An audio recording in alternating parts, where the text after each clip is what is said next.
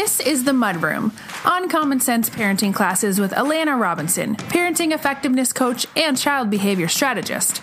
Weekly nuggets of developmentally appropriate parenting wisdom to help you parent your toddlers and preschoolers more effectively with less effort. The Mudroom is recorded live on Facebook every Tuesday at 9 p.m. Eastern and 6 p.m. Pacific. Now, here's Alana. Hi, everyone. How is everyone this evening? Before we get going, I want to welcome all of our new Parentability families. We have 29 new families in total so far. I am so excited. We've already hit the ground running. Parents are starting to implement. We're starting to get some aha moments already. I am just so tickled, y'all. Just so tickled. Okay, so tonight we're talking about the 4 things you should be doing now if you want well-behaved kids. First, let me introduce myself. My name is Alana Robinson, and I'm a parenting effectiveness coach. I help parents of toddlers and preschoolers understand why their children are misbehaving and how to fix it without yelling, shaming, or using timeouts. Carissa, yay! I'm so glad that you're loving Parentability so far. It makes me so happy. Okay, I'm not going to go on a tangent. I'm just so happy.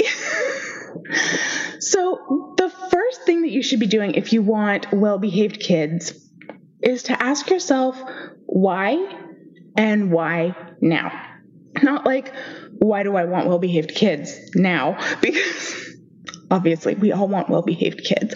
I'm talking about like in regards to their behavior. Why and why now? Children, especially young children, don't display behaviors because they lay awake at night going, how can I drive my parents up the wall tomorrow?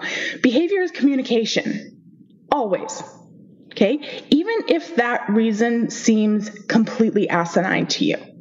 Even if that reason isn't immediately apparent, and even if they can't tell you what that reason is, behavior is communication. So why is this happening, and why is this happening now? You're rarely going to have quick answers to this, unfortunately, but it always surprises me how many parents know the answer and dismiss it out of hand because it can't be that, right? Like my child can't be melting down at a picnic because he's tired. He just had a long nap. My child can't be refusing to do something because he doesn't know how. He's done it before. My child can't be goofing around because this activity is stressful for him. He wants to do it. In fact, I'd go so far as to say that if you feel the urge to say, it can't possibly be this for X reason, that reason is partially probably at play. So why and why now? Why are they stressed? And why now? Hey, Corey! Okay, so second is teach them what to do. I know that I'm repeating myself, and I don't care. Everybody on planet Earth has not yet gotten the memo. Telling them to not deal with their stress the way that they are does not immediately and innately communicate to them what they ought to do instead. And as I've said before, I get why this is difficult. Because often you don't know what you'd prefer them to do, right? You just know that you don't want them to do what they're currently doing. But if you refer to the first thing I just told you about, asking why and why now, you'll have a much better idea because you'll know what they're actually trying to accomplish, even if the way that they're going about it makes absolutely no sense to you. So it's much easier to redirect them or teach them what to do and actually have it stick. Like using the example of your child goofing off even though he wants to do an activity, and you've determined the why and why now is because he really wants to do the activity, but he's maybe not comfortable with a new group of people and he doesn't seem to know how to integrate with that group. So he's being a goof off to cover his shyness. Well, then the things that you need to teach him to do are calm himself down, introduce himself, and initiate play. Right? Things make a lot more sense when you ask why and why now, and then you try and figure out how to teach them what to do. Hey, Erica! Thing number 3 is to build underlying skills.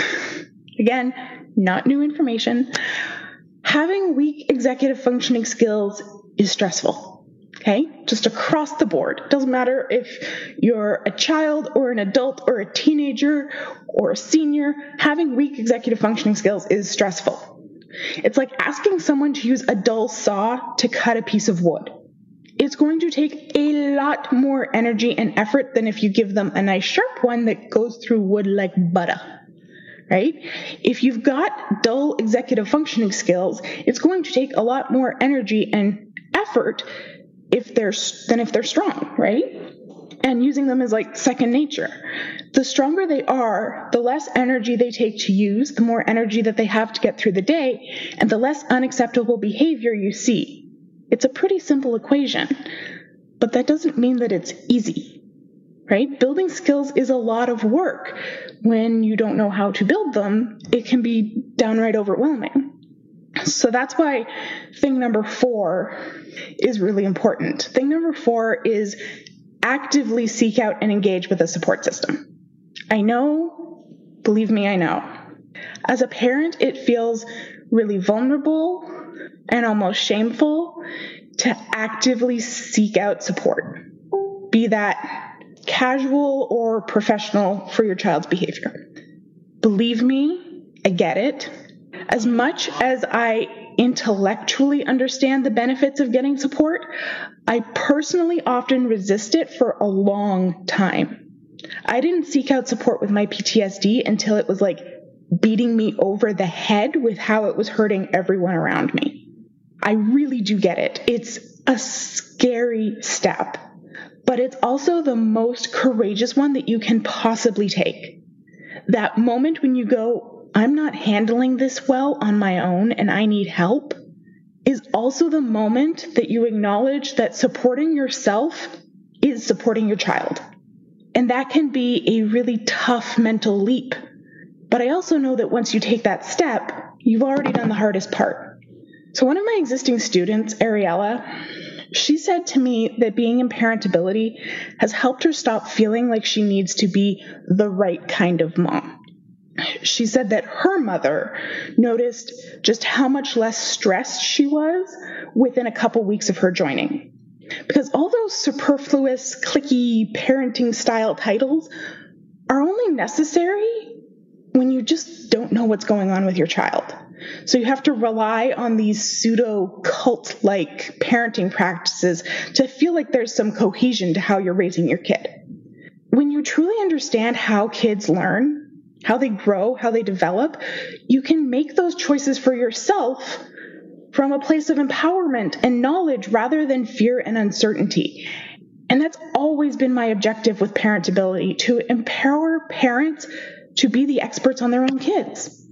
And when they feel overwhelmed and stuck in their own heads and decidedly not like the expert on their own child, that they have somewhere safe and trusted and wildly supportive to turn to, talk it out, troubleshoot, tweak, and move forward again.